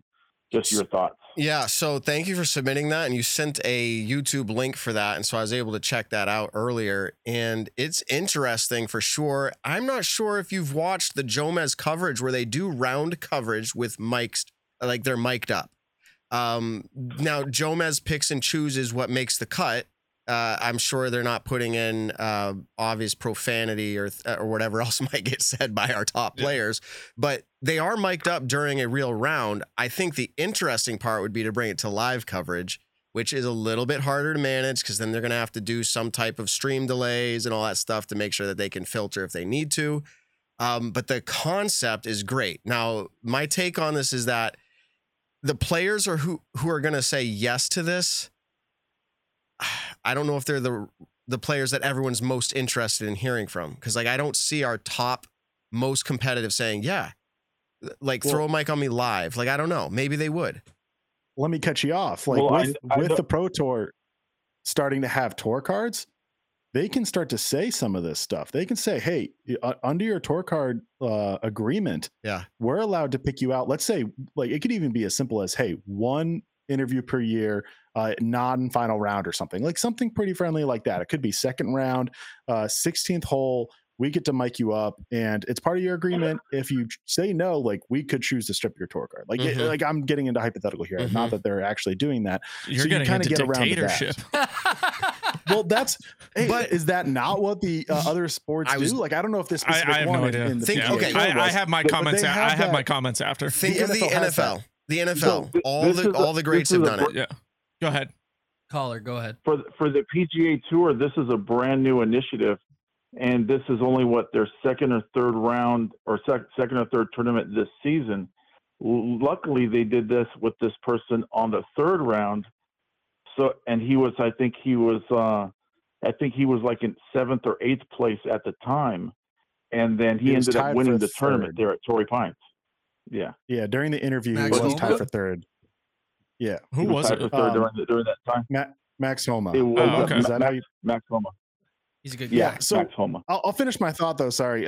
Is I think what really made this special with the PGA Tour is they're talking through his process. It wasn't like, hey, how's it going? How's the weather? Like, how are you feeling? Like a generic like coach halftime interview in any other sport. Like, it was like getting into his thought process, and I think that's really cool. Like, now imagine for the Jomez ones that have happened before, or like if you have like GK Skins and things like that, it's general feelings and just general chit chat. I really like this because it was an interview, and it was like, hey, what are you thinking right here? Like, someone just threw in the rough. What's going through your mind? What's your game plan? Thank you, Evan. Going to this hole, like, there's water on this side and thick woods on this side. What is your game plan? What are you aiming for? What is your goal here? If you execute, awesome. If you don't execute, then what's your plan? That's really cool and insightful. And I think it was a great move by the PGA Tour because it's getting people to understand the game more and to really get engaged in golf, which is a slow sport. And so disc golf, I think, would be a very good thing to engage. I'm gonna play this audio for you that Evan just talked about. So just listen. I think you're right, Evan. This kind of sound was really cool. So I'll kind of jump around a little bit to get where we need, but here's the start of it. We're heading over to 13, and we're going to introduce a new initiative. And we thank Max Homa for allowing us to do this. We have given him an earpiece, and we're going to be able to watch and listen and even speak to Max as he plays this par 5 13th hole. So then he goes and he hits his drive, and as he's walking down the fairway, they're literally talking to him. So let me kind of get there. Max, can you hear me? It's Trevor up in the booth. Hey, Trev. What's up, buddy? Not too much. Beautiful tee shot there down the middle. Talk us through that with the dog leg left. Are you trying to sweep the draw there? You're trying to go with the butter cut. What is the process for you? Yeah, I primarily cut it off the tee, so this one's a little awkward. I get about, my coach and caddy let me draw one, maybe once a day, maybe once a week. I'm just going to kill it there. But the point is, that is different. That is different than anyone has done. And I guess thank you for teeing that up, no pun intended, Evan, because we were talking about just like miking up players, but there's a difference here. And that was my point when I was saying, I don't think I see a lot of our players at the top level right now wanting that. I don't know if they're too uptight or not, but I don't think they want somebody in the DGN booth being like, so tell us about that drive you just threw, right? And like, the fans would love that. I don't see our players unless you say, like you said, Evan, but I don't think they're going to make them do it. Yeah. All right, well, Nick, what's your thought? I just want to know why we don't have a shot in disc golf called the butter cut, because that sounds incredible. I have no idea what a butter cut is, but I want it in disc golf. I want to steal something else from golf and put it in disc golf, and that's the butter cut. Maybe that'll be my next disc. Will be the butter cut. Anyways, I think that's super cool. I think it would be a little harder in disc golf. And the reason I say that is our holes are much shorter. So I think time-wise of getting up to the next shot is definitely not as much time. So, hey, what'd you do here? If it's only a 280-foot hole, unless you're specifically saying on this par 5, we're going to mic you up and talk to us about it. I think it would be super boring on a wide open course. What about that. Waiting to tee off? Oh, they kind of do this, but waiting to tee off if there's a backup, like being able to interview, in that kind of way. But again, I don't see our players wanting that. I could see some players wanting it. I think there's Some. Yeah, I think there's a lot of players who would actually really get into that. Our top 5, top 10. It also depends on how they're playing. I mean, realistically, if you take a guy who, in round 3, who is on chase card or third card, they might be in somewhat of a better mood compared to the guy who's in third place but having a really bad round. So it's just dropping him, like the guy who's on the lead card and just having a really bad round. Like, obviously, you're probably not going to be able to mic up him, but maybe that guy that's on third card will be more conversational about it. I could see it going both ways. The way they did it here in this PGA mic'd up situation was really intriguing. And so to the caller that provided it to us, thank you very much for that. Thank you for that topic. And just to round out for 1 second, Matt, I think it's tough to say, hey, does the player want it? Because some players are going to be like, hey, I don't want fans on the course. Some players are going to be like, hey, I don't want any cameras on the course anywhere around me because you're getting into my way. Like, there are things that you have to evolve around. Yes, this is more, let's say, intrusive than cameras or fans, but it is another step in the ultimate goal. And what the players play for is to make money from these tournaments, have fans. And this, I think, is a good initiative that will go more fans, but of course it's about the right medium. I think the biggest thing though is no mid-round interviews in the sense of, hey, I'm Nick Carl and I'm here with Evan Kearns now. Evan, how's your round going? Stuff like that's garbage. Miking up someone and then Terry Miller and Nate Doss talking to booth saying, hey Nick, you just threw, or hey Evan, you just threw this incredible shot. Talk to us about how you're attacking this dogleg left par 4.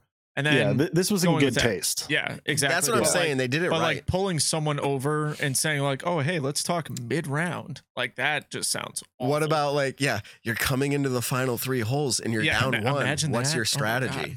In all seriousness, if it was just for the fans, there would be so much intrigue to that. But we know there's a lot more going on than that. So I don't see that happening, but I would like to see some of that happen. All right. I think we have another caller lined up, intern Ben. Yep. All right. Yep. All right. Let's see. This is our last live call. Thank you. If you're hearing us on your phone, you're on. What's your name and what's your topic? Hey, my name's Tom. I'm in Vermont, and my topic is, every time you talk about disc golf or players talk about it, they talk about it being a game, a mental game. It's all a mental game.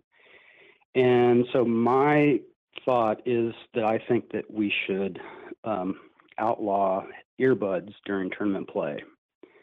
I think it's a way for players to get out of their own heads, to escape, and I think it, in some ways, it's an unfair advantage, and I think it would level the playing field in some form or another.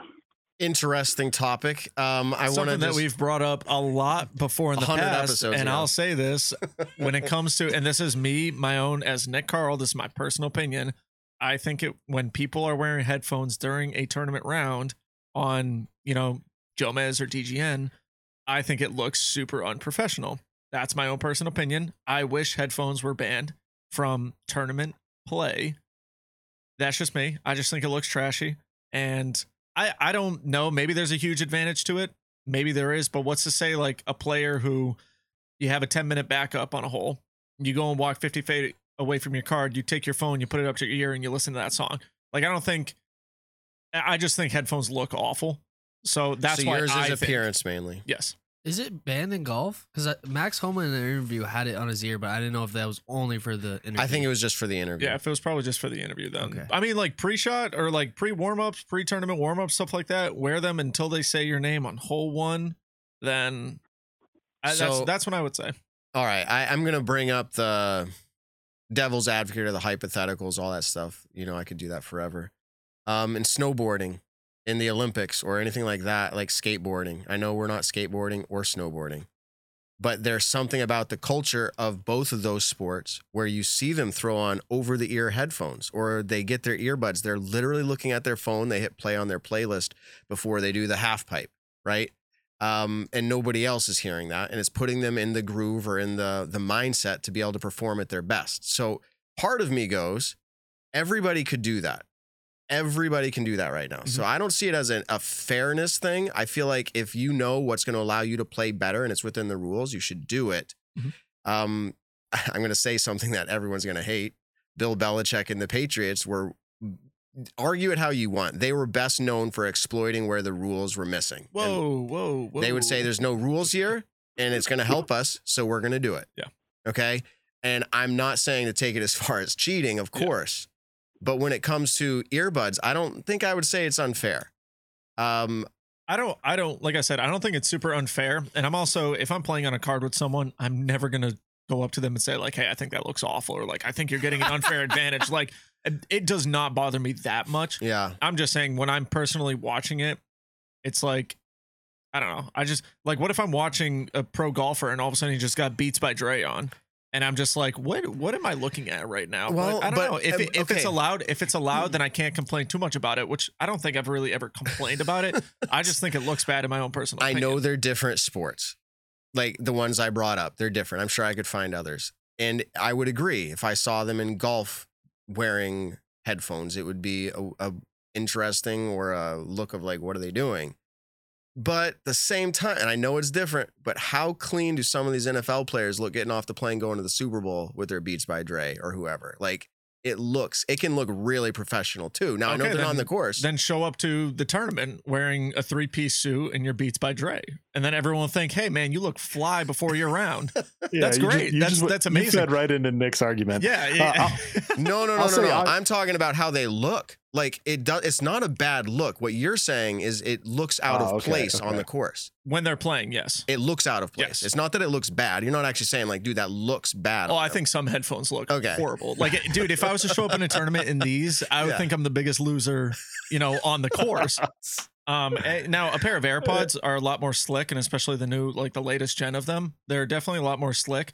People could argue that they're distracting when it comes to like trying to get score and the person doesn't hear it. You could that's argue all that, a side topic right now. That's a side topic. I agree. Yeah. You'd have to make sure you can hear and be able to call. Yeah, like that. That's separate. If people are warming up for the tournament, they got whatever headphones they want to wear. You could take headphones from 20 years ago and wear those, and no one's going to bat an eye at it. But the second that the tournament round starts, I think when I'm watching Jomez or DGN or anything like that, I don't think it looks great. But like I said, that's just me. And I'm doing devil's advocate because I think I actually agree with a lot of what you're saying, but I don't love the idea of just because we think something looks a certain way. If it's like okay, I'm gonna take it a step further. We'll probably ruffle some feathers. Smoking, the PDGA has not allowed it on the properties at these events.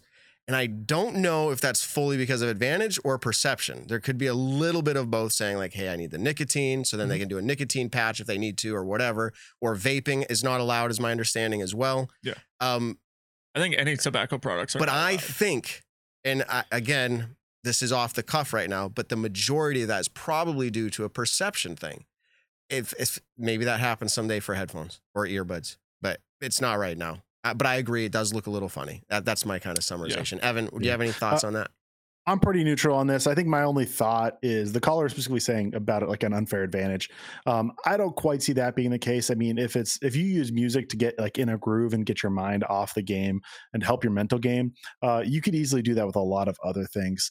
Besides like a fan like heckling you, like you can't get that out. Like, but that doesn't really happen. Like if you're just trying to get into like the zone, you can do it in so many different ways. I mean, Eagle McMahon has this. I'm forgetting what it's called, but the game that he brought on the show and was. Thank you. It's kendama. That gets him in the zone. It gets his mind just like calm. Right.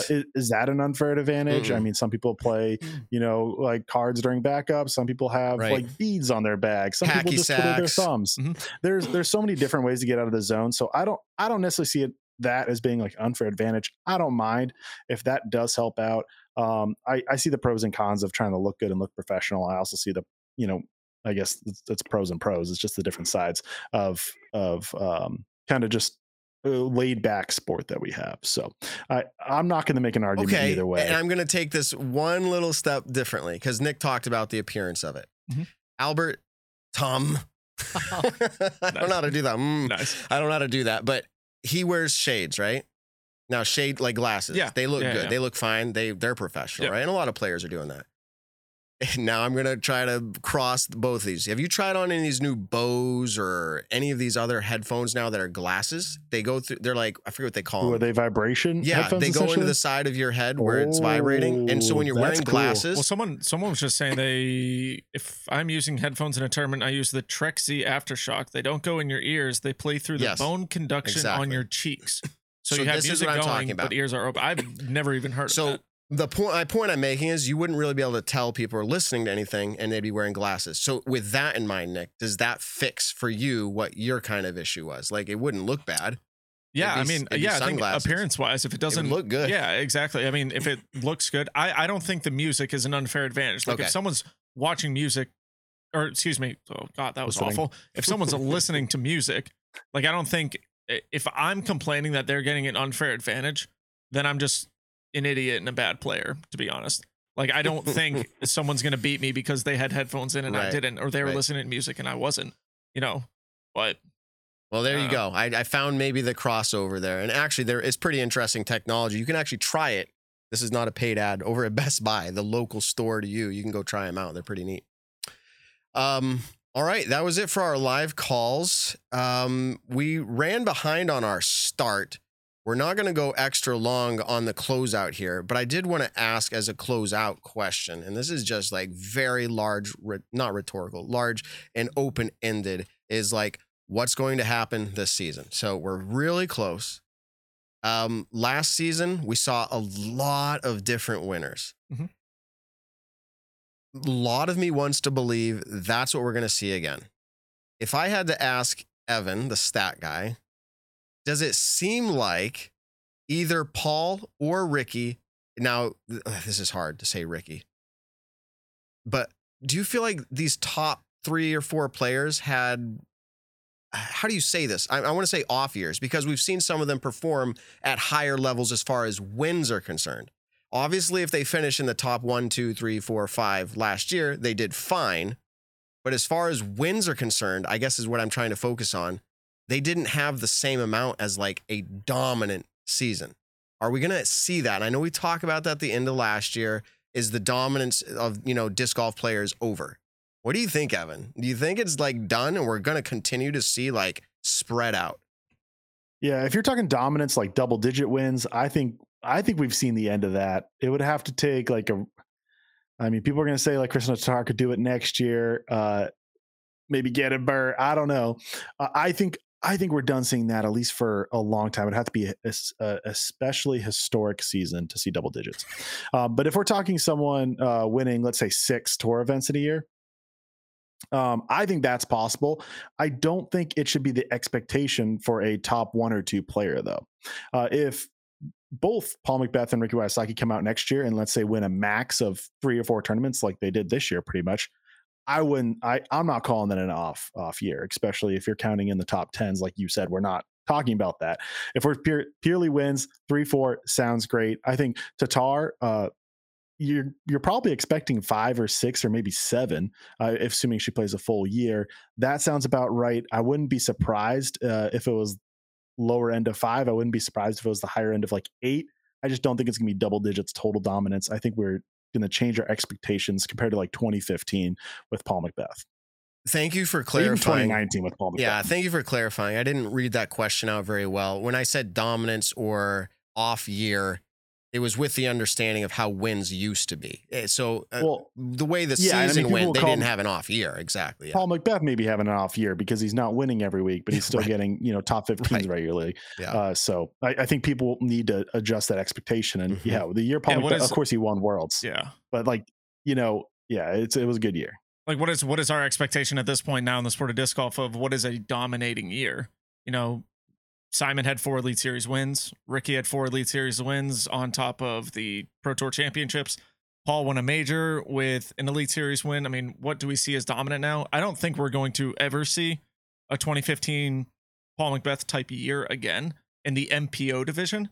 Now, Gannonburg. I would definitely say, I think Kristen will win a majority of the tournaments next year because I honestly, right now, I just think she's that much better than a majority of the players in her division. I can't wait. FPO has never been so exciting. Haley King just dropped her tour schedule, and last year that was, I'll say her issue was consistency, like hitting tournaments. Yeah. She had a lot going on, I think is my injuries understanding. and like, you know, personal stuff going on definitely does not allow you to go up as much as you'd like. Go ahead, Evan. I'm gonna have a bold take, and I'm gonna argue against you and say I think people will be surprised with. I don't want to say how few events Kristen's going to win, because she's going to win a lot still. Yeah. But people are going to expect, if she plays the whole tour, to probably hit that like 8 wins that I was saying. I think that there's going to be a lot more fantastic women coming for the wins. I mean, I think Paige and Kat are going to have like a rejuvenated offseason. I think honestly they're a little shook by how good Kristen was. I think offseason is going to give them the right amount of time. And then we have all these up and comers. I mean, Valerie Mandujano, although she's going to miss part of the year with her injury, it is only getting better. We're talking about all these other players only getting better. I think we're going to see that gap close on any given weekend. I think Kristen Tatar is going to be overall the best throughout the season, though. I mean, Coach Chris Taylor literally just said it best. Evelina has the best stats in the FPO division. if she can putt. I mean, which I actually, I'm going to cut you off again. Go ahead. I did some analysis on this. If Evelina Salonen putts 75%, which for FPO is pretty good. It's a little bit above average. If she does that, like, she has by far the best birdie percentage on tour for the women. Like, that's her goal. Just go 75%, which I think is completely attainable. It is above average, but I think any woman in the field can hit that if they just put effort into putting. It's just where your priorities fall. But so she is so good, just needs one small thing to figure out. Perspective is everything. One small big thing. One small huge thing. Yes. Yeah. Perspective is everything, because, and you've been around long enough, Nick, and others here, I'm sure, to remember the dominance of Paige Pierce. Yeah. And I've known that for a lot of my disc golf life. Like, Paige came in about the time, I don't know, 4 or 5 years into it, she started really doing well. And then that's kind of who I knew for a long time as being dominant. She'd win everything. Mm-hmm. You kind of get used to, like, that's how things are. And then Kristen comes in. And I don't mean to downplay Katrina. Very large part of the story, the battle back and forth between Paige.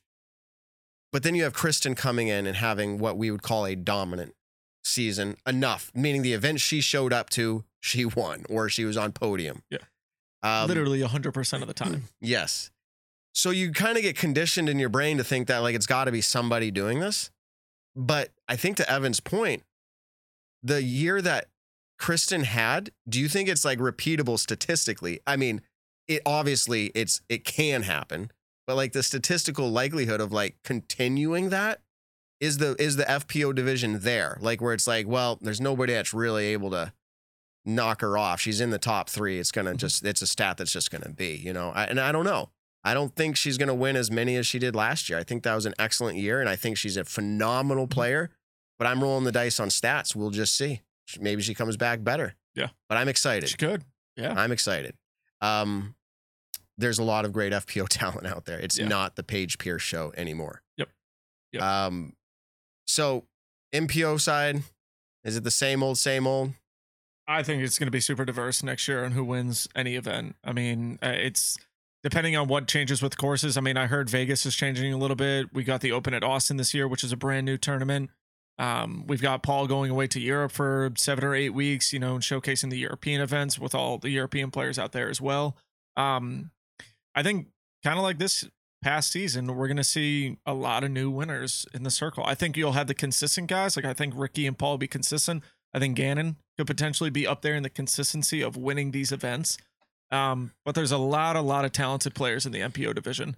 So at this point, it really is who's been really working their butt off during the off season and can come out, you know, strong going into this year. Man, every year we're interested to see what it is, because it writes a storyline. Yeah. I don't have a big take for this year. I'd have to really sit and think a lot longer about it, but I think we're going to have a fair amount of parity as well, like we have had. And I've said this last year, and I still believe it. Eventually, if disc golf continues on this trend, it will be a career achievement to win one of these events. Eventually. when you have 72 players who could win any given week. Yeah. That's a big difference. Well, I mean, you kind of feel that way in PGA right now. Like, I could not make a legitimate bet on any player, except I would look at, who's been playing well lately. Like, John Rahm is a great person to bet on right now in golf. Max Homa just won that last event that we were talking about earlier. But disc golf has slowly gone that direction of, we've had tournaments where I think it was, Paul won Waco and then didn't cash at DDO. Ricky won DDO, but then didn't cash at Des Moines. Simon, who we haven't seen win an event in a while, wins 4 of them throughout the year. And so it's kind of like, who are we betting at? Corey Ellis, 2 second-place finishes this year. Aaron Gossage, almost winning Worlds. It's so many different players now. And at this point, I think in the MPO division, it can be a lot of people's weekend, where 5 years ago, we were like, yeah, there's still really only 4 or 5 people who can consistently win on tour right now. I do think, though, in the FPO division, we do have shooters in the FPO division. Like, we've seen a lot of different players win in FPO. The Valerie Mandajanos, Katrina Allen, Paige Pierce's, Kristen Tatar's, players of that caliber. But I just think personally right now, if I'm a betting man and I'm saying who's going to take down Vegas, which I don't even know if Kristen's going to Vegas. She is not. She is not. Okay. So if I'm saying like who's potentially, if she's going to Waco, is she going to Waco? I think Waco is her start. Okay. If I'm going to say who is potentially going to win Waco, I would say Kristen Tatar, just because of the stats and the incredibleness that she had last season.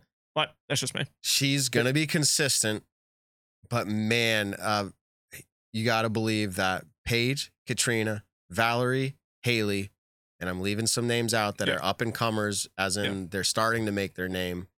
I'm really hoping that we get a place where there's 10 women that are in contention going into the last round. Like, that will make for exciting disc golf. 2020. What is Kristen rated right now? 992. Like 2023 might be the year that we see a 1,000 rated FPO player if Kristen can really jump out those extra 8 points. Imagine that. So I mean, there's just a lot that can happen this year, and I think in the next 2 weeks we'll have the speculation episodes of our hot takes, who's going to win, who's not going to win, and like legitimize it. But go ahead, Evan. Yeah, I just, to go back to your point about the betting favorites, I think like Kristen Tatar clearly is going to stay at that, even if there's going to I think there is going to be a few more winners this year, even more battle at the top. I mean, Tatar ran away with enough last year. I think it's going to be slimmer this year, but I still think she's going to be the favorite. And on the MPO side, I still would say that Paul or Ricky will be your favorite most weekends. I mean, maybe Gannonberg gets on a hot streak. Eagles maybe back. Man plays a few events and you're like, wow, he's looking like European Open Eagle. So maybe you kind of get these new favorites, but it's gonna be the same old names that you always think of. What if Simon repeats, man? Like 3 wins? Like, come on. I'm telling you, that MVP deal is going to look mightily good for them. If he wins multiple events this year, like discs are already selling off the shelves. Excuse me. It'll be unbelievable to see what happens. Simon wins Worlds. Burn down. The Vermont, year he switched to MVP. Vermont. We had last time we went to Vermont, we had 2 players who you did not expect to win Worlds went on to win Worlds, with Paige Shue and Greg Barsby. So I think Worlds being in Vermont is incredible for that reason, and I'm obsessed with Vermont. So counterpoint though, how did Simon do at GMC last year? I was just gonna say, I don't know. Temper your expectations. I believe he missed cash. I don't want to rag on him. He was actually he went from winning him. No, he went from he went from potentially missing cash to winning the next weekend. Is that what you're saying? I'll jump a stat real quick that I actually found out while we were doing the Simon interview. I, of course, did not say it during that episode. Didn't want to shine him in good or bad light. It's kind of a combo. Simon's the first player ever to win 2 elite or majors in a year and come outside the top 50 2 or more times. Multiple wins and multiple outside 50s in the same year. What a guy. What a guy. First player ever to do that. There have been players who have had one or a single one. Like Conor O'Reilly comes to mind, and when he won Delaware. Not to rag on him either. Name drop just one of the list. But I would already argue that MPO has already seen kind of career accomplishments by just winning an elite event. I think Bradley Williams, of course, he won in 2016 when at the Vibram Open, the first ever Pro Tour, but winning this past year Preserve, like that's a career moment. Like, hey, that's I'm going to say it's about Bradley's peak right now in his career. He's a very good player, but winning an elite event like that is like one a season is his peak. I mean, a little bit Drew Gibson too. He's won 2 now as well. That was, his year achievement right there was winning LVC, That's the one solo thing that stands above. You ask Ricky, I mean, which one? Maybe the one with 35K. Maybe it was a different event like Ledgestone, but it's like you don't know which one, which was his best performance. So it really stands out. I mean, I think we already saw Isaac Robinson getting on the scene. Like, as good of a player he is, he might win 0 events this year. It's very likely that he just does not win. He's good enough to win, but there is a chance he doesn't. So I think we're already seeing it. It's already here. I don't think FPO is quite there yet, where it's a career achievement that we see one win. I think we'll see multiple. It's definitely growing there. Agreed. Yeah, there's a lot to look at, and we will break that down. We've got other interviews lined up already. We're not going to tease them out yet until we're sure about the actual schedule of it all. But we're down to the end of the show here. We've talked about a lot. We started out a little bit crazy tonight because of our show's actual tech stuff, but we've made it.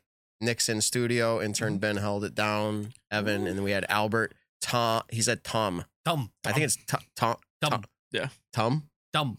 Say it again. Tom. Tom. Tom. All right. Like, start saying the M and then stop. Yeah. Tom. Okay. And then David Wiggins. Really quick, before everyone actually does end up leaving, well, actually, they already did. Yeah, everyone's already leaving because we're at the end of the show. But go check out the Jomez premiere with Simon and Jomez and the video that they're coming out with. Tonight is the night. I think it started at 9:00. So after this, go check it out. Our boy Simon is doing incredible things in the sport of disc golf. So, fun fact for those of you who stayed this far. Here, I'll put it up. Go full screen on me, I guess. This is Simon in studio. Ooh, focus. Whoa, look how scary I look. He's relaxed. I'm scary.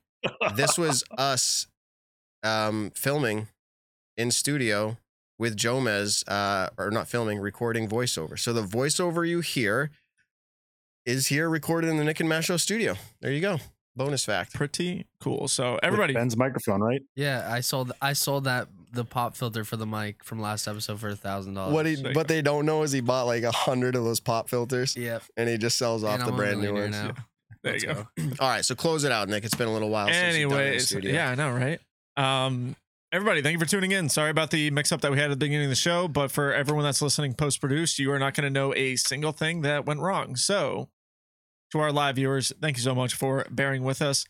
I hope you all enjoyed this incredible Monday night. I'll be here for about a month. Should be another 2 or 3 more episodes that I will be in studio for. So, super looking forward to all that. Thank you, everybody, for tuning in. Don't forget to like, comment, subscribe to the channel, please, and thank you. Also, check us out on all your favorite podcast platforms. Tell someone you love them this week. We'll catch you in the next one. Ben, you're awesome. Nick, you're awesome. Evan, you're awesome. Peace out, everybody. Peace. The Nick and Matt Show, a disc golf podcast designed for you, the disc golfer. Find the Nick and Matt Show on your favorite podcast platforms or join the conversation live on YouTube.